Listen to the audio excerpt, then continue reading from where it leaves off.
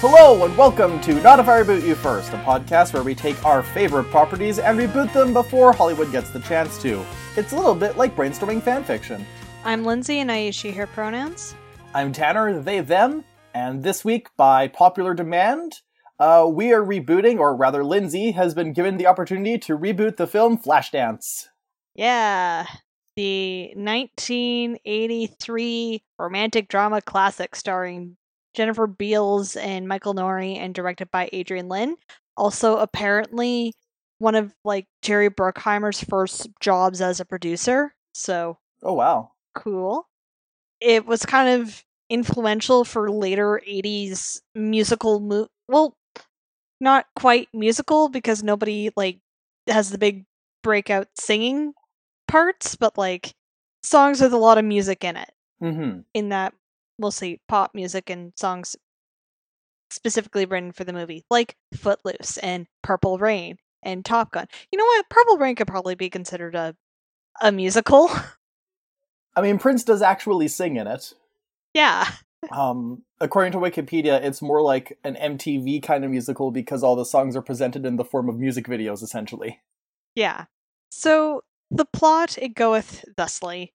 You have Alex Owens, who's an 18-year-old welder in a steel mill in Pittsburgh, Pennsylvania, who lives with her dog Grunt in a converted warehouse. Oh, Grunt is such a cute, good boy. Just like this big boxer. He's so sweet. So she aspires to become a professional dancer, but she has no formal training, and she works as a sensual dancer by night at Mobby's, which is a neighborhood bar and grill that hosts a nightly cabaret. Okay. She's friends with Jeannie, who's one of the waitresses there, and is also an aspiring figure skater, and her boyfriend, who's the short cook, who wants to become a stand-up comedian. Unfortunately, I've heard tell about what the stand-up world is like, and I'm like, you don't know what you want, buddy. Yeah. So she gets noticed by one of her customers who turns out to be her boss at the steel mill, and they get involved, and then there's a whole subplot about a strip club called Zanzibar. And the big thing is... oh boy.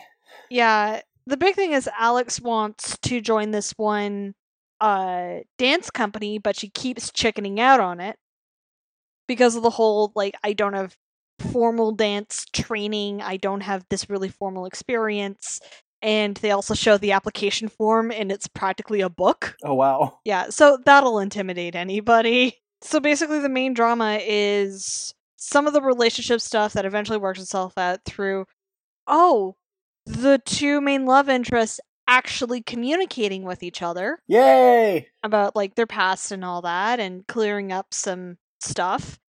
And Alex getting the confidence to just take that risk, do the audition, and you know what? If she gets it, she gets it. If she doesn't, she doesn't. There's other opportunities, and she gets it. And that's the end of the movie. Woo! Woo! Yeah. So, really, really simple plot. And I think it's warrant for a bit of a remake because there are a couple problematic elements, like the whole 18-year-old girl dating her clearly in his 30s boss.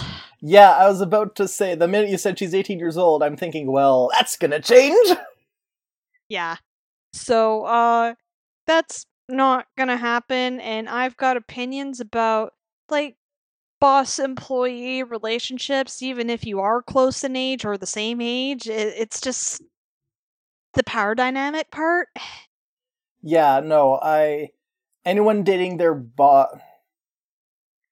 Sometimes the dating of the boss is okay, but, it's real specific. You can't put a blanket statement on it. It's just, I know I've seen in fiction relationships where someone is dating their superior, but it doesn't come off nearly as sketch as a lot of other examples and the way it usually works out in real life. Yeah. I think it depends on type of job, too. And what sort of power said boss has.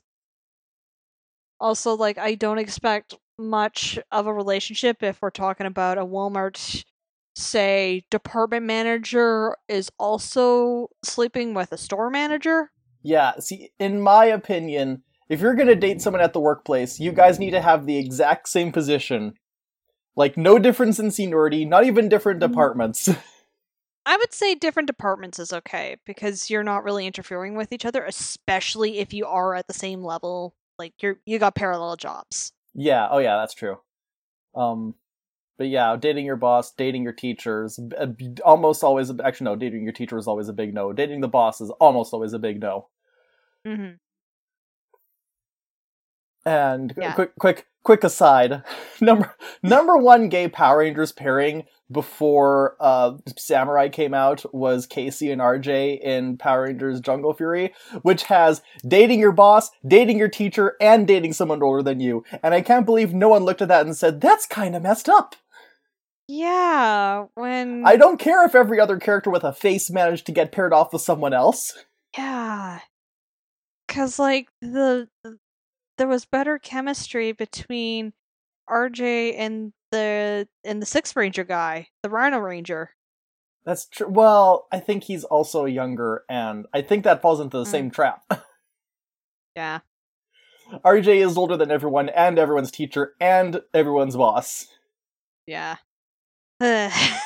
Casey can date Dom, and then RJ can date Adam. Yeah, it's just like, don't date someone from your work. Yeah, just don't date someone from work. It's too much of a minefield. Yeah.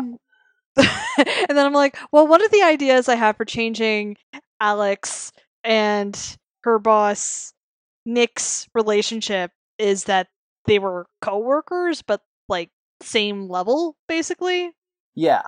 Also, I would probably, like, if we're keeping it in Pittsburgh, it's actually rather unrealistic that they're working in the steel mills because there's only, like, 2 left.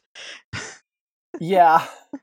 And honestly, just having them stuck working in the service industry is, like, just as equivalent these days. Mm-hmm. Yeah, so, like, we could move this to any city. We could probably move it to, like, it doesn't have to be Los Angeles. It could be somewhere like New York or San Francisco or somewhere that has, like, a recognized dance company.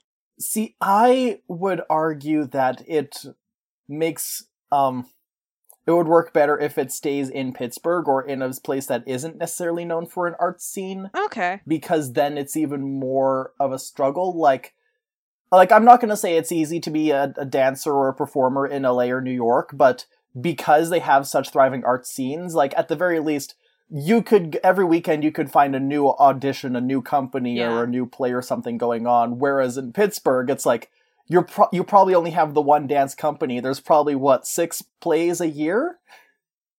Pittsburgh actually has a good art scene. I said it back in Charm, like, it's a university town. Oh, that's right. It's actually got a thriving art scene. Okay.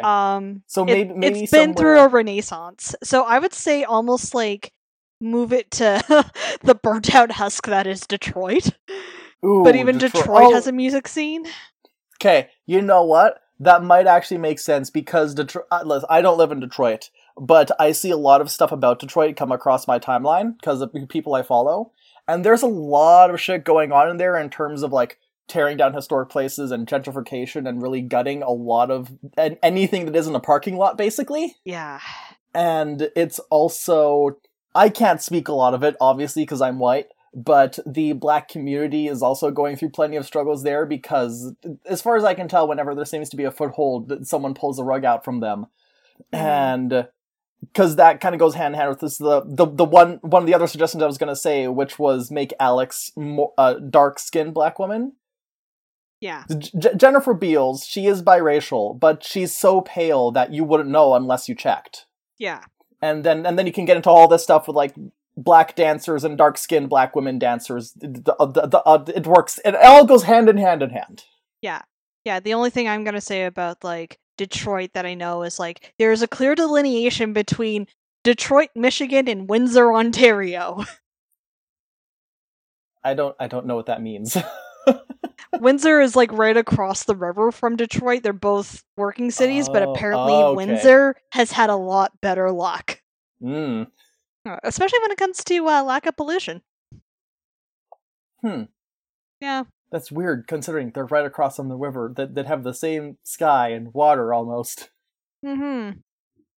So, yeah, like, this is mostly a modernization, and there's not that much to really improve of, even though I love the soundtrack to this movie. Yeah. There isn't a bad song. Would you make this a full-on musical, or would you just leave it as is? Because my problem is I don't know that much about musicals. So I don't know. So the concept of musicals, so you have a story, and then whenever someone's really emotional, you just force them to sing a song. Okay, so what sort of songs would you have them sing? Oh, the same song from the soundtrack. Then I'm just do dance numbers. It's like MTV musical, where it's music videos. I mean, we can make them... I don't know how, because I have never seen this film before, so I don't know, like, what the transition into the musical sections are. Like, is it just, it's time for me to do a dance number now? There wasn't really that much of a prompt. It was more like, you would have a scene, then you would have music play, and sometimes it would be, like, just the characters doing stuff around the city. Other times it would be showing what other characters who dance at mobbies are doing. So, like, the main dancers there, including Alex, all get at least one dance for themselves. So it's really no transition. It's just like, we've got some songs, let's play them! Yeah. It's almost like they developed the soundtrack first and then added the plot. Yeah, oh god, that... You know what, though? That can actually work really well in a movie's favor, I feel. Yeah. Like, I think that's something similar to what they did in Empire Records. Okay. Except, of course, they couldn't actually get the license to any of the songs. They couldn't put any of the songs from the film on the soundtrack. Oh, wow. Because of rights issues. Oh, music industry. Oh, you bitch. So what if we did it like in the Chicago film? Because you've seen Chicago, right? Yeah. Yeah, and so in Chicago, it's like, whenever there's a dramatic musical number, it like goes to an imagined spot where Roxy or just the audience in general sees the events played out as they would in like a Chicago cabaret type style. Yeah. And so this could be a similar thing where it does a flip from the normal world to the dance space in your mind. We could have pistaches of various well-known music videos. Because, like, that's definitely one of the main employments for dancers, and especially non-ballet dancers, is... Yeah. Yeah, especially considering that this movie, like, it tied into the rise of MTV, and, like I said, because the musical sequences were very much just like music videos in the film, a lot of people connected to that. So it would make sense. Maybe not have, like, all of them spread out. I think it could even make sense to have one number where it's all the references to the famous music videos, and then everything else is a little bit more original. Okay. So, like, I do think we need to keep at least a couple of the very iconic songs. Obviously. So What a Feeling. Yeah. She's a Maniac. Those are the only two I know. Gloria. Gloria's from this one? Yeah, Gloria's in it. Oh, I fucking love that song. Yeah. Well, okay. To be fair, I love the Glee cover of that song. It has Liam Michelle, Naya Rivera, and Adam Lambert on it. Yeah, what really sold me on Gloria was last year when the St. Louis Blue Jackets won the Stanley Cup, and that was the St. Louis Blues. Sorry, my brother is correcting me on hockey team names. But yeah, that was their big song. So yeah, we got to keep those songs. I have no idea what their music videos were like. I know, was it One Hit Wonderland that did Maniac? I don't know. If they did, I may not have seen that video yet. Yeah. I'm behind. I just got down to 80 videos on my to-watch list. Oh god. So the general rumor was that the guy who wrote the song Maniac was originally going to put it into a slasher film because it does kind of sound like he's talking about a serial killer, And he was thinking about a serial killer at the time, but he said no, there wasn't like any plans to put this into any sort of horror film at the time. But he did do extensive rewrites to fit it into Flashdance. I have to check if Maniac has ever shown up in an episode of American Horror Story, because that seems like a very Ryan Murphy move. Yes. Nope, doesn't look like it. But I'm sure it's going to pop up at some point, one of these days. Yep. So, we don't have to have every single song on here. We can swap in some more contemporary stuff, and we could also have new stuff by artists in a similar vein. Yes. So Kylie Minogue is not on the soundtrack, but the guy who produced it, Giorgio Moroder, I know he's worked with Kylie Minogue in the past, and I feel like Kylie Minogue stuff would fit in this pretty well. Oh, yeah. Like, maybe, well, pretty much the only Kylie Minogue song I know off the top of my head is Can't Get You Out of My Head, so... That's a good one. Yeah. She also has Get Out of My Way, which I know that song because she said in an interview, she said it was her gayest song. And that one I would say especially has a similar sound to some of the other stuff on the soundtrack. Obviously we could also do covers of stuff. Quick, who would cover What a Feeling? Oh.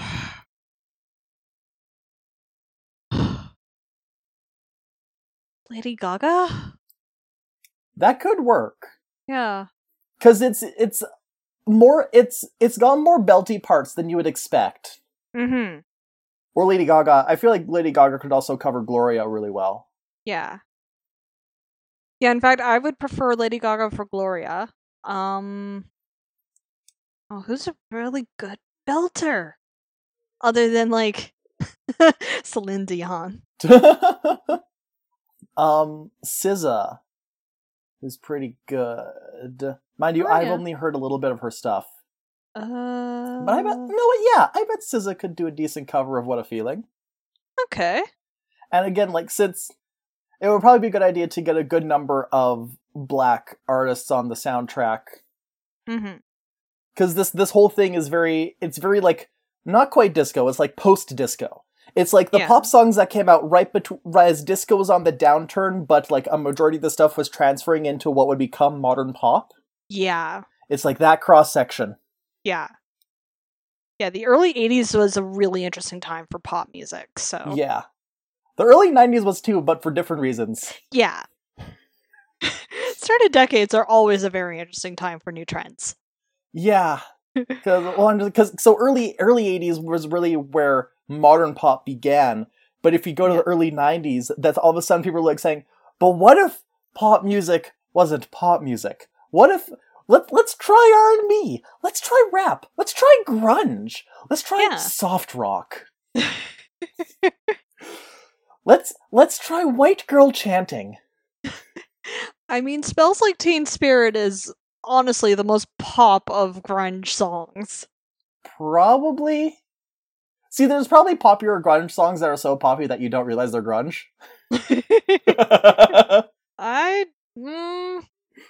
Definitely not by Pearl Jam.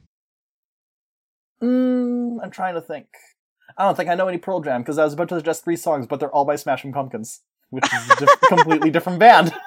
I don't know any Pearl Jam! Just start with Jeremy and work your way in. Okay. There really isn't that much to say on this film, I don't think, on account of it really is just the young person from the small town wants to make it big in the arts. And they do. Yay. Yeah. Those either end with they do make it big in the arts or they don't, but they've found the importance of family along the way. And this one definitely seems like it's a bit of both. Yeah.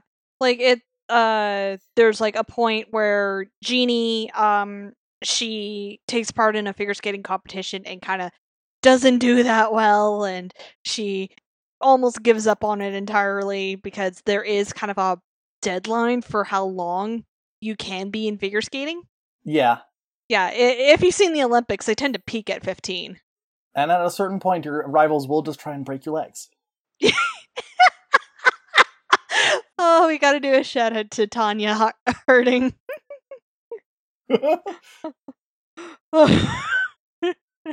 So, yeah, that eventually leads into Janie going to the rather sleazy strip club. Now, on this podcast, I should say, we shouldn't shame exotic dancers and strip joints, but the problem is that they're also really good places for money laundering. Yeah, but that's not their fault. It's like... Yeah. It's the owners. And then because of that, the people running, they're like, hey, this is a good place to start a front. Yeah. Our city almost got a strip joint, but that kind of got kiboshed because some of the owners had ties to the Hells Angels. Yeah. Again, really great place to launder money. Yeah, so that's the big thing. Like, there's the difference between Mobbies, which has a cabaret, an evening cabaret that does involve a little stripping, and Zanzibar is that Mobbies, maybe not the classiest joint around, but they treat the dancers well. And everybody is respectful towards the dancers. There's no touchy. Mm-hmm. Zanzibar, on the other hand, is gross. Yeah. And now I'm reminded of this one strip joint I was told about when I was young, over in Victoria, and specifically warned to stay away from. It eventually burned down, which was a fitting end. Yeah. So the general message from this movie is like the importance of found family. One point I do kind of want to clarify with Hannah, who's a retired ballerina and is Alex's friend / mentor, and I think it should be stated early on that like maybe Alex has some sort of formal training, but like let's say she didn't attend a well-known, well-regarded dance school, and maybe it was one of those places that went defunct or was, operated out of a strip mall. Yeah, like a community center thing, or yeah, like one of those warehouses where it's like, like they have 3 different classes every night, and each one of them is completely different. Yeah, I remember my Irish dance lessons took place in a really out-of-the-way Knights of Columbus hall. Yeah, I remember one time me and my friends, I wasn't in the Irish dance, but my friends were in the Irish dance, and we took them to that, and it was like, yeah, in the bottom floor of a warehouse out in the warehouse district of the city, and this was actually in Regina, so it was warehouse out in the warehouse district. Yeah. And then as they were wrapping up and putting away the swords and everything, that's when all these other little kids started coming in and putting on their gis and their stuff, because there was a karate class right after. And then one time we got there earlier, and there was like a painting class right before that. Yeah, that'll happen. And then we also, I'm pretty sure we booked out that same warehouse for their dad's birthday one time. And that's when I can't remember. Either I passed out from too much helium or my friend did. I was about to say I feel like I'd remember passing out, but that's the thing about passing out, is you don't remember it. I tend to remember the act of falling over in the process of passing out. I don't really remember anything quite afterwards. Anyway, so yeah, found family is very important because like Alex's family is noticeably absent. And then there's also the message of at some point in your journey to achieve your dreams, you are going to be given an opportunity that has a high risk involved in it. And if you really want to take this opportunity, you got to take it even if you're scared. Yeah. Yeah. Because, like, that's a recurring theme. Every time Alex is given an opportunity to sign up for this, to audition for this dance company, she chickens out. It's apparently a thing. And then by the end, she's like, fuck it, I'm going to do it. Mm-hmm. So, yeah, it can be for Alex is joining up with either the one dance company, or maybe there's like a music video shoot coming up, and it's like, oh, this is my chance. Yeah. I might not even make it into the final cut of this music video. But it's more about chasing it than getting it. Mm-hmm. And if you do fail, at least you have a hunky boyfriend of a reasonable age. Yes. And a big slobbery pit bull that loves you. Yes. Who, I did just check, and Grunt was played by Jumbo Red. Yes. Which I think I might have to name a dog at some point, regardless of breed. Yes, he was such a sweet boy. Open auditions for Pitbull casting. So I think I had what might be my last thought that I can contribute, because you mentioned that she has a mentor figure that was a dancer. Yeah. She can be played by Nicole Beharie. Ah, yes. Because I'll find any excuse to put Nicole Beharie in something. Mm-hmm. Yeah, and maybe she's still an active dancer. So Hannah Long in the original movie, she was a ballerina. She was played by Lilia Scala, who by that time, yeah, she was 88 by that point of Flashdance. So, so if Nicole Beharie is still in it, then she can definitely still be dancing, but yeah, it'd be different because these are literally young people's games. Yeah. Yeah, like, oh! I totally forgot, even though I watched it the other night. Jennifer Lopez did a music video that was basically just like Flashdance. I think it was from the 2000s. Jennifer Lopez. Oh, there was a legal suit. Aha! In 2003, following the use of dance routines from the film by Jennifer Lopez in her music video I'm Glad, directed by David LaChapelle, not to be confused with Dave Chappelle, Martyr sued Lopez, Sony Corporation, the makers of the music video, and Paramount in an attempt to gain a copyright interest in the film. Although Lopez argued that her video for I'm Glad was intended as a tribute to Flashdance, in May 2003, Sony agreed to pay a licensing fee to Paramount for the use of the dance routines and other story material from the film in the video. Even though there was significant differences between the dance at the end of Flashdance and Jennifer Lopez's dance routine. And apparently, Martyr. Who even is Martyr? Oh. Okay, so so Martyr is Maureen Martyr, who is the real-life inspiration for the film because she was a construction worker / welder by day and a dancer by night in a Toronto strip club. Oh! She aspired to enroll in a prestigious dance school, and Tom Headley wrote the original story outline for Flashdance, and on December 6, 1982, Martyr assigned a release document giving Paramount Pictures the right to portray her life story on screen, for which she was given a one-off payment of $2,300. Flashdance is estimated to have grossed more than $200 million worldwide, and in 2006, the U.S. Court of Appeals for the Ninth Circuit in San Francisco affirmed a lower court's ruling that Martyr gave up her rights to the film when she signed the release document in 1982. The panel of 3 judges stated in its ruling, though in hindsight the agreement appears to be unfair to Martyr, she only received $2,300 in exchange for a release of all claims relating to a movie that grossed over $150 million. There is simply no evidence that her consent was obtained by fraud, deception, misrepresentation, duress, or undue influence. The court also noted that Martyr's attorney had been present when she signed the document. So first off, she had a shit attorney, clearly, because you always go for royalties. Yeah. Basically, she got what happened to the author of the Witcher books. Yeah. Yeah, except they went back and they renegotiated that. Yeah. Whereas, as far as I can tell, Maureen Martyr never got anything past the lump sum. Yeah, so, warning to all future creatives, get royalties.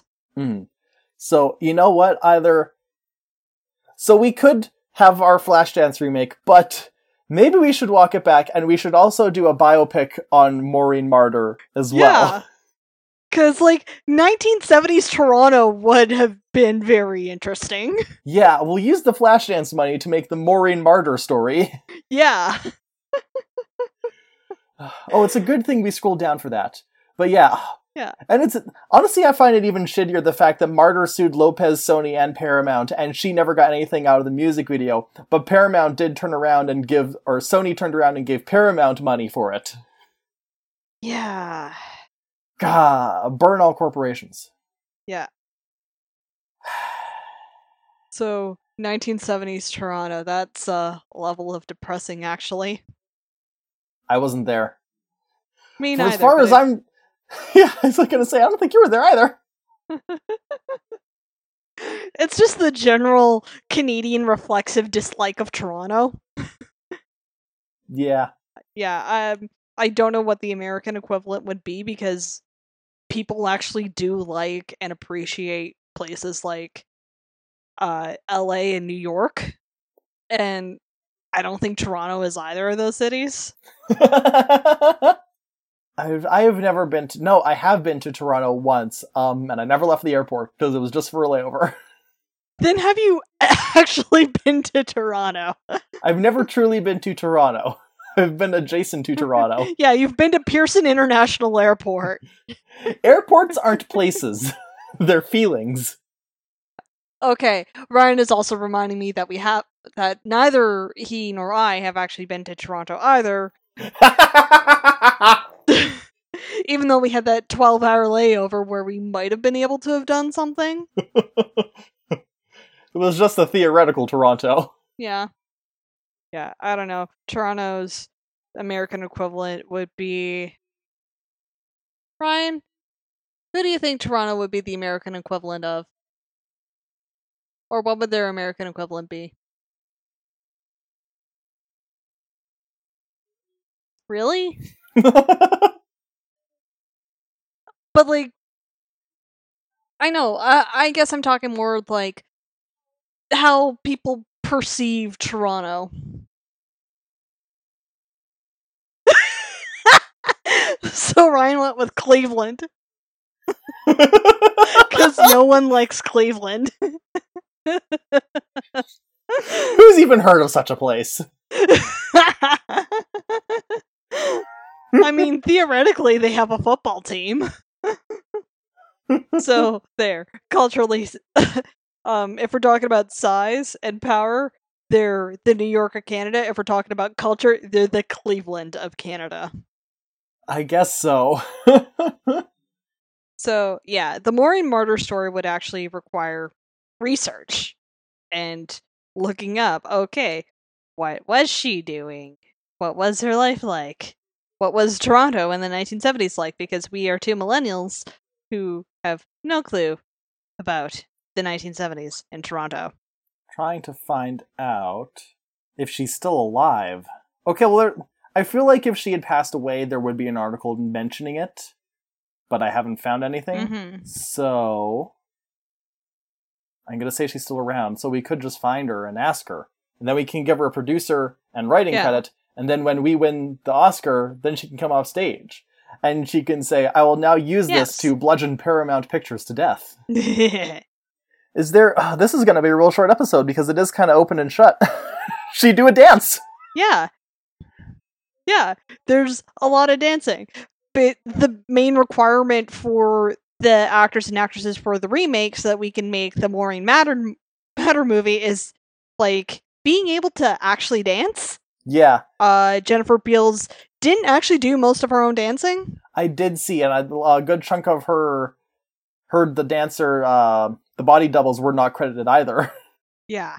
God, no one fucking wanted to credit anyone in Flashdance. Yeah. Mind you, it was the 80s. Nobody wanted to credit anyone, period. Mm-hmm. Normal people can't be in movies. We have to only have famous people. Yeah. Yeah. Alright, is there anything else you can think of to add?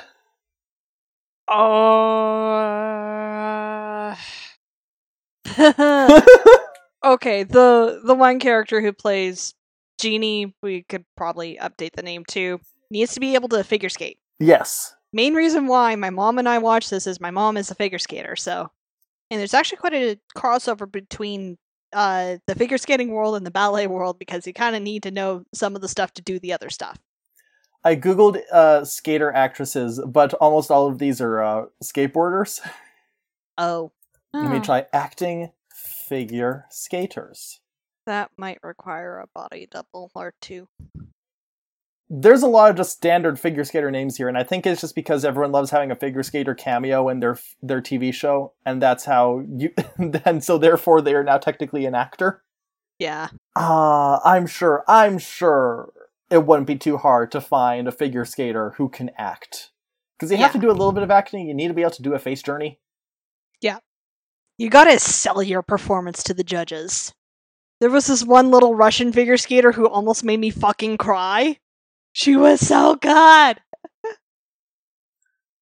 So there was a Netflix show that only lasted one season called Spinning Out. Okay. And it was about figure skaters. And apparently the star, Kaya Scodelario, she did take skating lessons, and so she can do the easy stuff, but a good chunk of the complex stuff was done by doubles.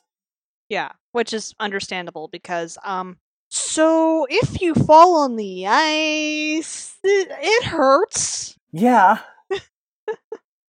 There's a couple moves that are straight up banned by the various international committees because you could die. Mm-hmm. But yeah, in an ideal situation, we would be able to find an actress who is also a figure skater. Or a figure skater who can act. The most notable acting figure skaters are Johnny Weir and Adam Rippon.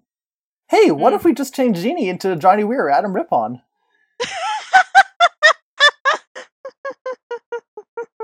I mean, they gotta be better actors than Tonya Harding. I don't know if you've seen, but Johnny Weir had, I think, a talk show. Okay. And Adam Rippon got notoriety for when he was being interviewed by an Olympic commentator, and she was like, so how do you account for your ability to skate so well? And he's like, there is no accounting for witchcraft.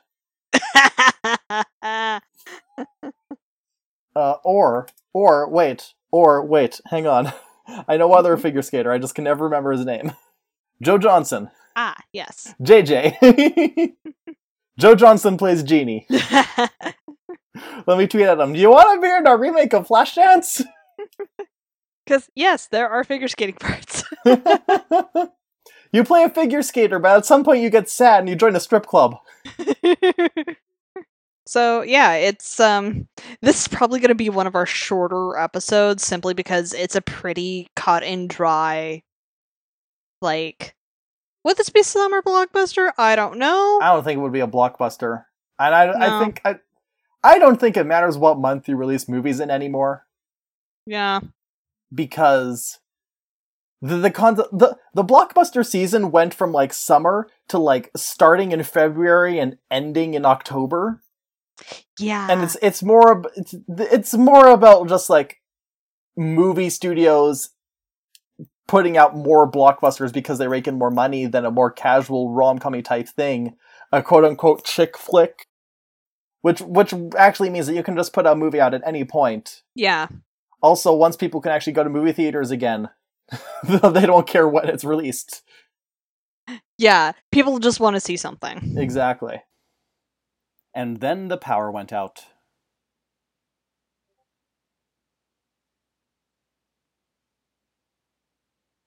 And then it came back. Hi. We're back! Yeah, we lost power for like a second, and then it took a while for the internet to reconnect. Oh, dang. Okay. Yeah. Alright, then let's wrap it up before the power goes out for the rest of the night. I'm not even gonna segue. French or promo? Tomorrow I'll do something out of stories. My feet will walk on earth that is not of earth. Unforeseen circumstances are hard to prepare for. If you can prepare for them, they're foreseen. Unless our plans change catastrophically. It should be fine. I've been asleep for decades. How much more patience do you want? They're growing us a village next to the base of a space elevator on a brand new planet. For you to have this new and better world, I have to stay behind and make it.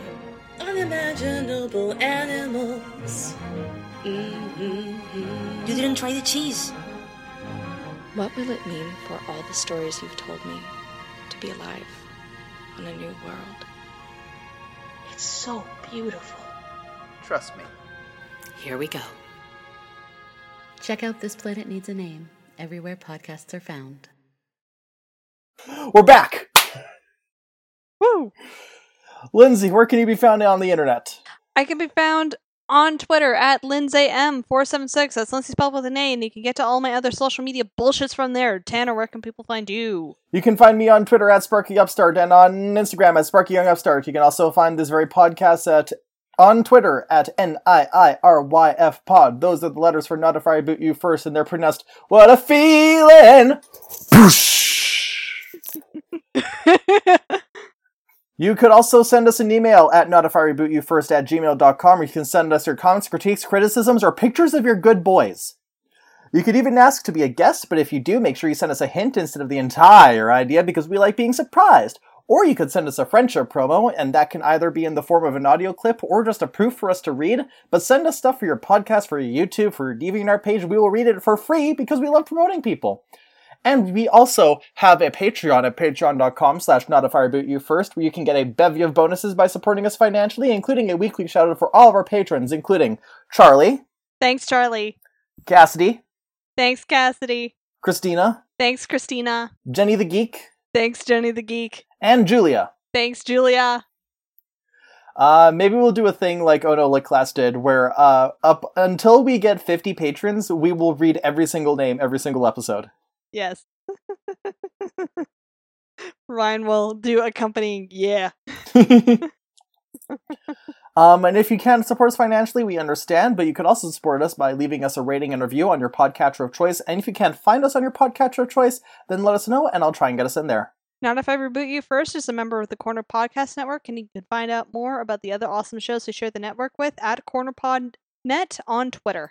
And last but not least, our cover art, as always, is by Alex aka Pachu, and her work can be found on ptchew.com. And our theme music is done by our friend Sean Clake, and you can contact him. You can contact us to find out how to contact him for the music of his own for your own. Lindsay. Tanner. This is episode 99. Wow! Next week is episode 100.